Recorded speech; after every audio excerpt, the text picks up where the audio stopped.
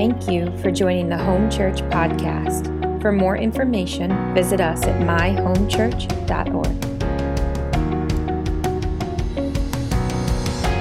Why don't you turn with me in your Bibles to Exodus chapter 33. We're going to look at verses 7 through 11. And I'll just spend a few minutes here. By the way, just to kind of close on what I shared before, you can receive from anyone when they come up here to speak, by the way. That's something I heard one time, and believe it or not, it was the guy that as he was speaking, I was saying, I can't receive a word from this guy. And his word was, when someone is speaking, you could always receive something. And I never forgot that. And so no matter who comes up here, we're locked in. We're saying, Lord, even if 99% of it I don't understand, I don't agree with, God, there's going to be that one part that God will minister to you. You don't want to miss that. So Exodus chapter 33, verses 7 through 11. And the title of this message is 1,000 Yards to Revival. 1,000 Yards to Revival. And before we jump in this, and I believe God has spoken something really personal for us here, let me just give you a quick context to what's taking place, and then we'll jump in. We're going to be looking at Moses and the Israelites at a very critical part of their journey through the wilderness. They have already left Egypt and they're heading to the Promised Land. And they've made a pit stop, if you will, at Mount Sinai. And this is a critical part of their journey because it's here where God will call Moses up to the top of Mount Sinai and inscribe his holy law on the tablets. And amazingly, at this time, while God is giving these holy commandments, literally starting with, you shall have no other gods before me, at the same time, you have the Israelites at the base of the camp already turning to other gods.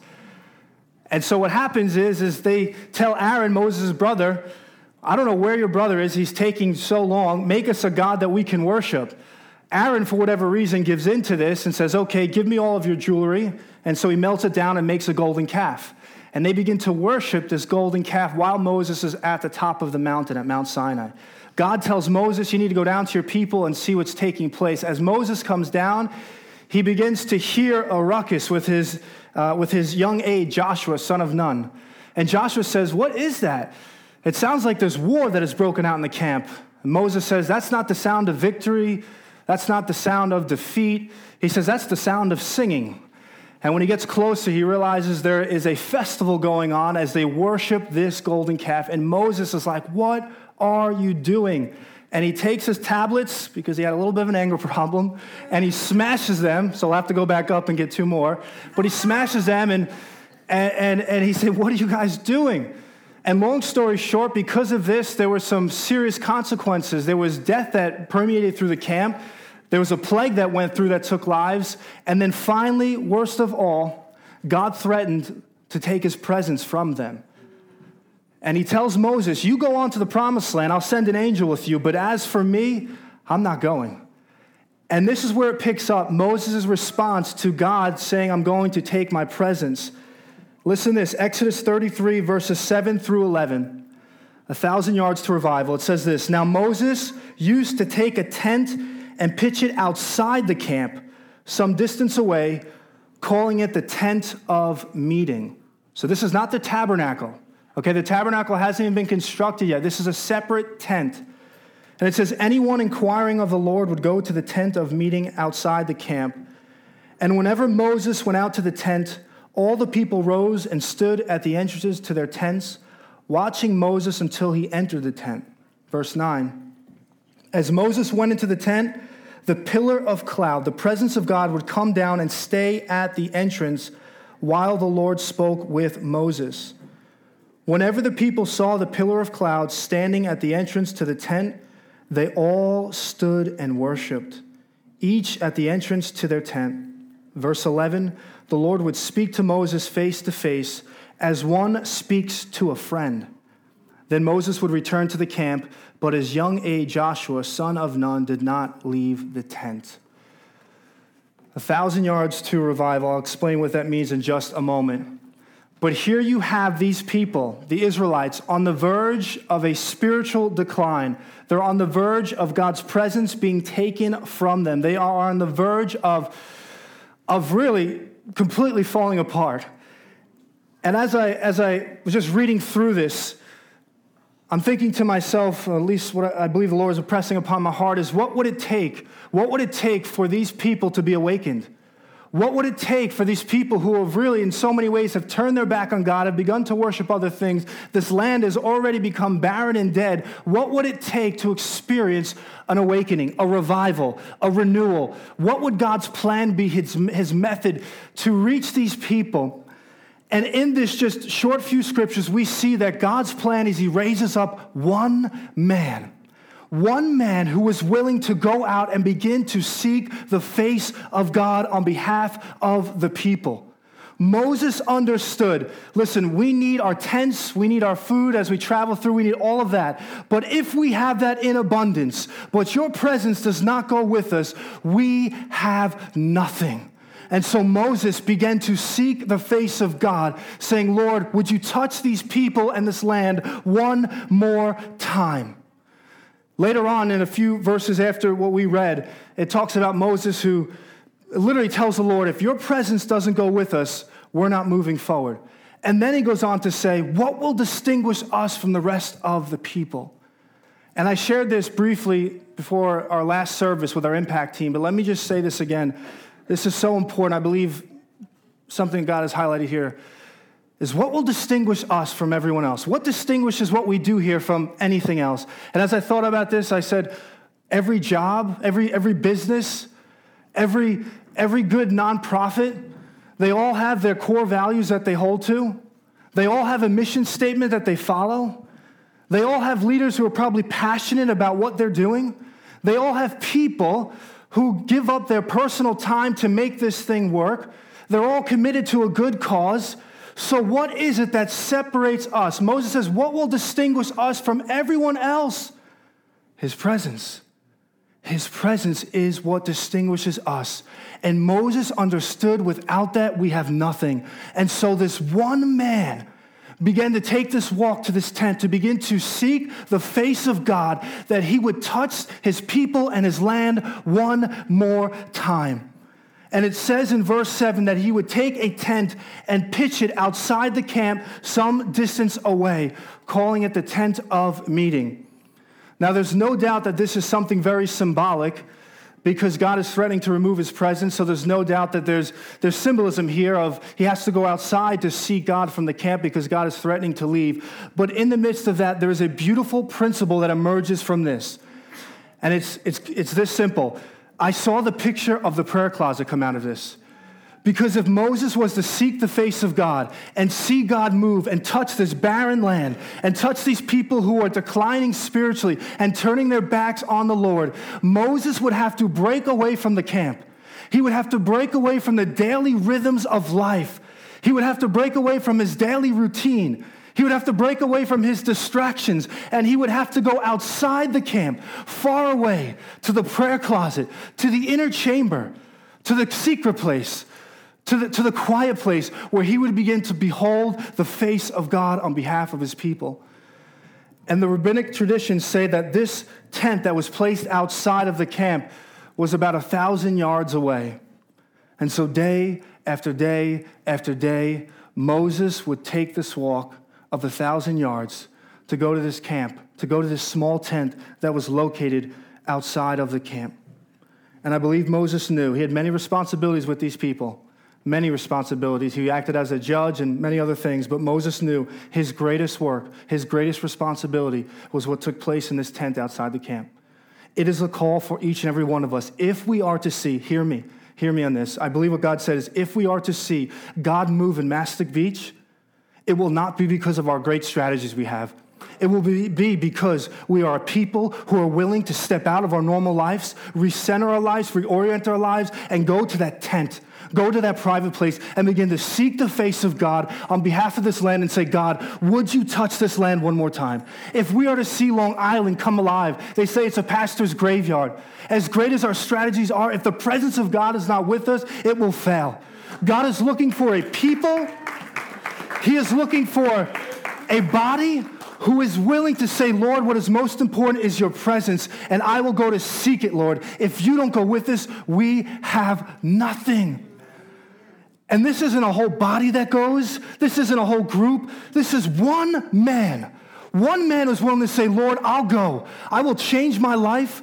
I'll put other things on the side. I will go to this place and seek you. One man began to change the tide of a whole nation. It's one of the most beautiful examples of revival. We know Jesus is the master of this. He's the master of withdrawing to the secret place. Over and over, we see him do it. And here's what I love about this tent. It's just a regular tent. I believe it's such a beautiful picture of the prayer closet, the inner chamber that we are to have with the Lord. As I said, it's not the tabernacle. This means that there's no sacred furniture in here. There's no golden lampstand. There's no showbread. There's no places for sacrifices here. There's no beautiful veil just to stare upon. No. There's only one purpose when you come to this tent: to inquire of the Lord, to commune with him. That is the essence of the prayer room, of the secret chamber. When we go there for one purpose. We come to behold him. And Moses goes here, again, not with a fancy prayer meeting, not with a large amount of people. There's nothing wrong with that. But I want you to hear the Spirit speak to you that he's looking for anyone who would be willing to say, I will go. And anyone who's willing to step out and change their life to say, God, what's most important is for me to seek your face for my family, for my personal life, for our community, for our schools. That is what's going to change this place, is when God touches our land. Until that happens, we can do this Sunday after Sunday and never see anything change.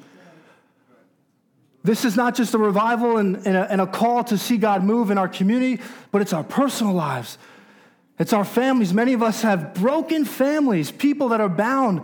And I feel the Lord is saying, Andrew, call them to get away with me. If they're willing to go to that tent outside the camp and seek me, they will see me do what they could never do. They will move from a place of the natural into the supernatural. E.M. Bounds says, prayer moves the hand that moves the world. Leonard Ravenhill said, no man is greater than his prayer life. Failing here, we fail everywhere. He also went on to say that prayer is not preparation for the battle. It is the battle. God is asking for a people that would understand their dependence on him, that would say, Lord, we can have all the nice things, but if we don't have you, this land will never change. And I heard a stirring in my heart for people to rise up to say, I will go. I will change my life, Lord, on behalf of my family, on behalf of this community, this school, and we will see God one more time touch this land. We will see the hearts of people be restored. That's how we experience a God move, and I believe it's that simple. It's beginning to get away with him consistently and daily and pray for him to do what only he can do. As a very young church, I have signed up for just about every newsletter there is on church growth strategies. The problem is I don't know how to unsubscribe to them, so they keep coming. And I get email after email, sometimes 50 at a clip, of all the strategies to grow the church and to reach the lost. Now, let me be clear. We should, the Bible speaks of, this is the fancy word, contextualize the gospel. It means the gospel stays the same, but we should be masters of taking the gospel and understanding our community and changing our methods to reach our community. We absolutely should be good at that. Paul, the apostle, was a master of this. And the other thing I'd say is we need to be careful, too, because I have seen often, sometimes we can hide behind disorder and dysfunction and not moving in excellence, and we do it all in the name of we're being Spirit-led. But that's not what I'm talking about either. But what I will say is I have received hundreds of emails that promise this is what you must do to experience a move of God. But never once do you really hear the call to literally get into the prayer closet and begin to cry out to God to breathe on this land. Without the Spirit, there's no life. So it doesn't matter what we do. If God doesn't breathe, that's the only way we'll see the dead come to life. I received an email the other day, and again, this is not an elitist thing. It's just funny to me that the email that I got was about your chairs. And it was paragraph after paragraph after paragraph of how I should, or how the church should set up their chairs in order for people to experience an optimal or the best experience they could have on a Sunday service. And then I received another email that talked about the air conditioning and the perfect temperature so people don't check out and doze off. And look, We should have our chairs set up right. We should do that with excellence. And if you have air conditioning, it should be on something that's normal. But no one is going to walk in here and say, my goodness, it feels like 68 degrees in here. And look at the chairs. They're just right. Wow, I need Jesus.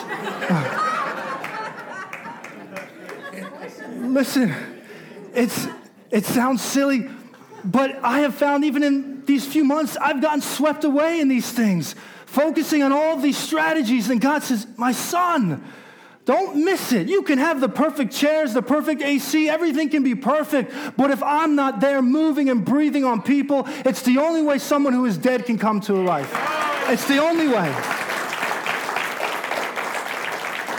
And I sense it in my heart. I do. I believe God has given me vision on these things that we can see this if we would be willing to change our lives and say, God, I'm going after you. I believe Mastic Beach will be a beacon of hope, a place that no one wanted to go. I believe it, that it will be a beacon of light if we would seek his face to breathe on this place and touch this land.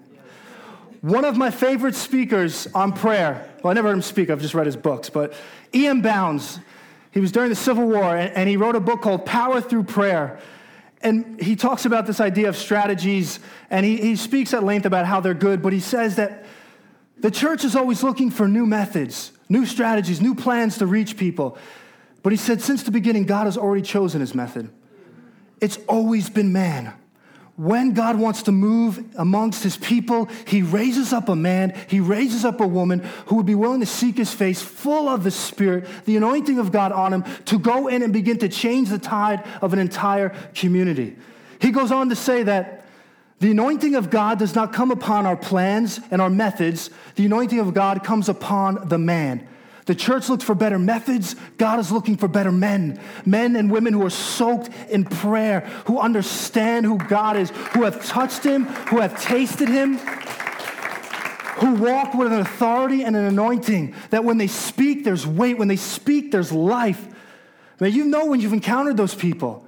We had a man here just the other Saturday. When he spoke, it was spirit to my spirit. It was literally like living water I was receiving because this was a man who knew the Lord and spent time with him. The power of prayer. Let me share this story in the Gospel of Mark, chapter 9, verses 14 to 23. Just hear me on this. This is another word I believe God gave me personally just this week. Are you guys familiar with this story? Jesus comes down from the Mount of Transfiguration with his disciples. Peter, James, and John were with him. All the rest of the disciples were at the base of the mountain. And when Jesus comes down, there's a great commotion taking place. What's happened is there's the religious leaders fighting with the disciples. And there's a lot of people standing around. And Jesus says, what is going on here? And they're still fighting. And finally, this father steps out and says, well, it's my son. He's been possessed by this demonic spirit. And your disciples tried to cast it out, but they couldn't. They couldn't do it. And so Jesus goes on to talk about faith and whatnot. And then finally he says, bring the boy to me. Bring the boy to me. And when the boy comes, the spirit throws him on the ground. It would cause him to foam and get rigid. And Jesus says to the father, how long has he had this? And the father says, since he's been a child. In fact, this spirit will often try to throw him into the fire or throw him into water to kill him. And Jesus, and basically the father says, if you could have pity on me, have pity. And if you can do anything, and Jesus says, if I can, he says, anything is possible for he who believes. And long story short, Jesus takes the boy and touches him and delivers him from this stronghold on his life. And his disciples pull him away afterwards and say, why could we not do that? And Jesus said, this kind comes only out through prayer and fasting. This is a profound statement that Jesus is making. Literally, all of their strategies, and I believe well-intended, all of their plans, all of their trying to break this stronghold over this boy's life came up short again and again and again. And I wonder what that might have looked like as they tried something else. Say, well, let's try this, let's try this, let's try this. But at the end of the day, what the disciples needed was for Jesus himself to come off the mountain and touch this boy. What Jesus is teaching them is that, yes, there is a power that is ours, but it's not ours ourselves. It is Christ in us that we possess. And that power manifests as we grow in proximity to Jesus in prayer. He calls us to be intimate with him in prayer because it's in that intimacy that we have access to a power that can break the strongest of strongholds. Do you understand what Jesus is saying? It's profound. He's saying you have access to something that can tear down the strongest strongholds around you. And here's what I heard the Lord say, Andrew, there are strongholds in this community. There are strongholds in people's lives. And your strategies can't break them. There is only one way they will be broken, through prayer and fasting when Jesus Christ himself touches it. Then we will experience revival and renewal. That's a good song going on there. What is that? Can we click that? Just click it off.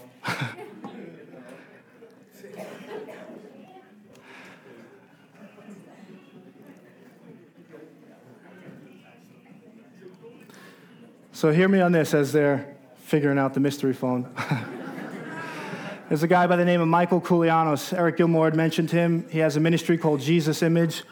It's really incredible ministry. Go around the world, and again, just incredible what takes place there. And Michael Koulianos, I'm reading his book right now called Holy Spirit. And he talks about how God gave him a vision for the Mediterranean. And he saw all these different types of people there. In particular, he saw Greeks. He saw Greece. And so right after this, he said, I'm going. And he tried all these ways to get into Greece, and every single way got denied. And so finally he felt the stirring to pray and fast. And he started to do that with some of his team. And they were praying for 40 days doing different things, different types of fast. And finally one night he said he had this vision.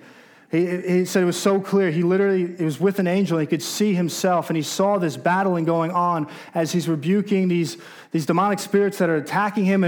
And finally, he hears the voice of the Lord say, Michael, just begin to worship. And he begins to worship, and the moment he worships, he said there's this light that just dropped off in this room, and everything fled. But this is the important part. Then he heard the voice of the Lord say, Michael, because you have prayed and fasted, I'm giving you the keys to Greece. I'm giving you the keys to Greece. Listen, we have to understand how powerful prayer is with fasting. It gives us access to a power to break strongholds. This is how we are going to experience victory in this land. Michael would go on to Greece and see incredible things take place. Prayer is the key. I've heard story after story of men of God that have been used in mighty ways, and it's always the same thing. I see the same pattern over and over. The key theme is they are men who have mastered the art of withdrawing from life to be with him. It's always the same. And because of that, they flow with a certain anointing, and God works through them in incredible ways. Peter and John in the book of Acts, they healed a lame man at the temple gate in Acts chapter 3. In the next chapter, they're before the Sanhedrin, and they're questioning these men. They say, we don't understand. These are ordinary, unschooled men. But they said, but they must have been with Jesus. The power they flowed with was a sign of their intimacy with the Lord. God wants to release something in us to be this type of people. And I've read so many stories of just incredible men and women of God who have learned that art of getting away and have disciplined themselves to do that. And if you're not careful, you read these stories, and you, as I did, you can feel at first a little bit condemned and a little bit like you're striving for something, and it can have an unhealthy feeling. There's an excitement, but I started going after that, and I realized, man, I'm just like trying to match their time of how long they do this, and this isn't working. And the Lord showed me something, and then Pastor Crystal confirmed it this week. Crystal reminded me of when we were first dating, and I remember when we had a little more time, how we didn't want to separate when the night would come to an end, right? We had to, but what did we do? We'd go in a minivan and just sit there for hours as the sunrise would come up. We'd go down by the water, and whatever we could do, just so that we could technically say, look, we weren't sleeping together. We just were hanging out together, right? And I remember one time in Montauk, we hung out all night, and then we wanted to see sunrise. And I think it was like an hour of sleep, but we woke up, our eyes were bloodshot, but we were so excited that we were going to be able to watch sunrise. And there was nothing like driving to the end of Montauk on the jetty as the sun was coming up, and she was laying in my arms. I said, man, doesn't matter how tired I was, right? I believe like this is what these men experienced. When you hear about this, it may start in discipline, but as you experience Jesus and his sweetness and his goodness, you will find that time with him moves from discipline to delight. And literally, you will experience if you've ever read anything where they say, man, hours go by like this, and it's the most precious time. It's here where God molds us and changes us. And so verse 10 tells us that Moses seeking the Lord, not only does it personally change him, but there's something quite profound that takes place in the people. It says, whenever the people saw the pillar of cloud standing at the entrance to the tent, they all stood and worshiped, each at the entrance to their tent. This is incredible. Let me just bring things to a close here. As Moses would enter in, the first thing that stuck out to me is that Moses is initiating contact with God. God isn't calling Moses. Moses is going to meet with God. And God, when he sees that man go into this tent, comes to meet with him. It's the scripture of James 4:6, draw near to God, and he will draw near to you. I thought this was incredible, that Moses is going to the prayer room, and God is seeing this man and saying, I want to meet with this man. And Moses comes in, and he has an encounter with the Lord here, and when he would enter into the tent, the presence of God, the pillar of cloud, would fall at the entrance. And what was the result? Those that watched as Moses would walk by, as they saw the presence of God, they began to worship God themselves. In other words, these people who literally a chapter before were worshiping a golden calf, their hearts had turned from God. One man began to rise up, began to pitch a tent far away, and began to seek God. And as he was seeking God, the presence of God was falling. And those in his community began to experience God's presence, and their hearts began to be turned back to him. This is how we will see people coming back to the Lord, is when they touch and encounter his presence. And one of the most incredible things is Joshua, son of Nun. You'll read past this. Joshua, son of Nun, his aide was at this tent. And when he would leave, he would have to stay. Most likely because he was asked to guard it. But either way, Joshua, from a young age, his life was marked and stained by encounters with the presence of God. Because Moses would go, Joshua would have to be there. And I wonder, when Moses died off in his generation, and they couldn't enter into the promised land, and God was looking for someone to raise up, who took over from Moses? Joshua, son of Nun, the man who had been stained and marked since a young boy, being in the presence of God. I believe God said, that man I can trust. He has tasted me, he has seen me, he knows me, and he knows how valuable my presence is. I'm going to raise him up to go. Anyone, God can use anyone. Do you know it says that Moses, when he prayed, it was face-to-face as a friend? Do you know Moses' background? He was a murderer. He was a murderer. He had such a change in his life that God called him a friend. Anyone who's willing to step out and say, God, I will go to be with you. God says, I will work through this person. I will do the miraculous through their life. The last thing I'll share here is that he went alone. It says that it was open to all people to go, but most likely it's believed that only a small group went with Moses. And even more so than that, it's believed that only Moses went by himself for a while in the beginning. Moses took this walk again and again and again by himself. And I wonder if there's ever a time in Moses' life in doing this that he said, what am I doing here? Why am I doing this again and again and again? I go to seek the presence of God. Is this even worth it? And I was reminded of a personal encounter I had with the Lord that I felt the Lord was calling me away to go to just be alone with him. I didn't know where, but I just know I needed time with the Lord. And so I went to my pastor and spoke with him. I went to my in-laws, and they had a house in Vermont, and basically everything worked out. And most importantly, I went to Crystal, and she allowed me to go to Vermont for a week, just me and the Lord. I just went there to pray and to fast. And 3 days in, I made one phone call, and I called Crystal, and I said, I'm leaving. I can't do this. I was just starting to break. And she just basically told me, you know what you got to do. And so I got off the phone, and I just started praying, and the Lord brought me to Galatians 6. 7 through 9. And this is what it says.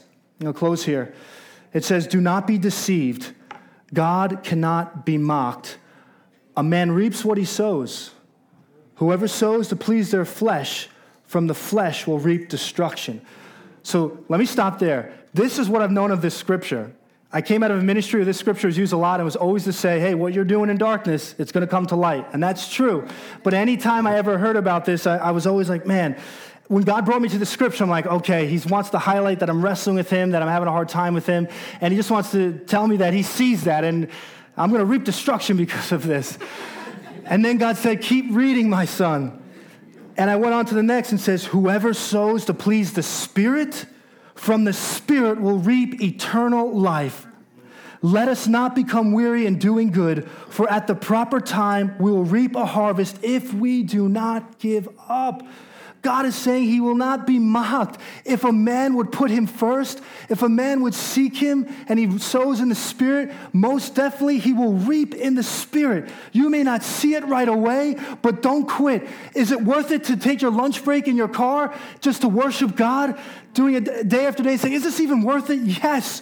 Keep sowing in the Spirit. Is it worth it when you rise in the morning and you're tired and you say, why am I doing this? God says, don't give up. Keep sowing in the Spirit over and over. Whatever it looks like in your life, keep pursuing, keep seeking him.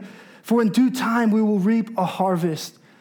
And when we are people who do this, we will see God move miraculously in this land. I'm going to ask just Brittany to come forward. She can just play something on the keyboard. We're just going to close here. And I really felt just called to just have a few people pray, and then we'll move on from here. But I believe that God wants to start something and impart something right here that would create a spark in our personal lives. And just let me share this, and then we'll pray. The truth of the matter is Moses was seeking him face to face, which speaks to not a literal face, but intimacy and accessibility. And I want to just share this to bring Jesus Christ into this, is that this story also has a greater story that's pointing to Jesus Christ. Moses is a type for Jesus. And Moses would leave the camp, and he was a mediator, a reconciler between a holy God and Israel, sinful people. But at best, Moses, at best, would be able to reconcile God to come back and dwell in a tent in the Holy of Holies. That was at best. But this was always pointing to one who would come, whose name is Jesus Christ. And when Jesus Christ came, he too is a mediator and a reconciler between a holy God and a sinful people. And just as Moses had to go outside the camp to do this, so too Jesus Christ was dragged outside of the city of Jerusalem, outside of the camp where he hung on a cross, so that those who are most far from God could be brought near to him. Except Jesus doesn't just reconcile God to a tent that lives amongst us. He now reconciles God to actually live inside of us. And if Moses had access and intimacy with the living God, how much more, now that we are in Christ, can we go before him and ask God to move amongst our people? Thank you for listening to Home Church's podcast. To go deeper into the message, text DEEPER to 66866. If you would like to give to this ministry, you can text the amount to 631-693-4176 or visit us at myhomechurch.org/give.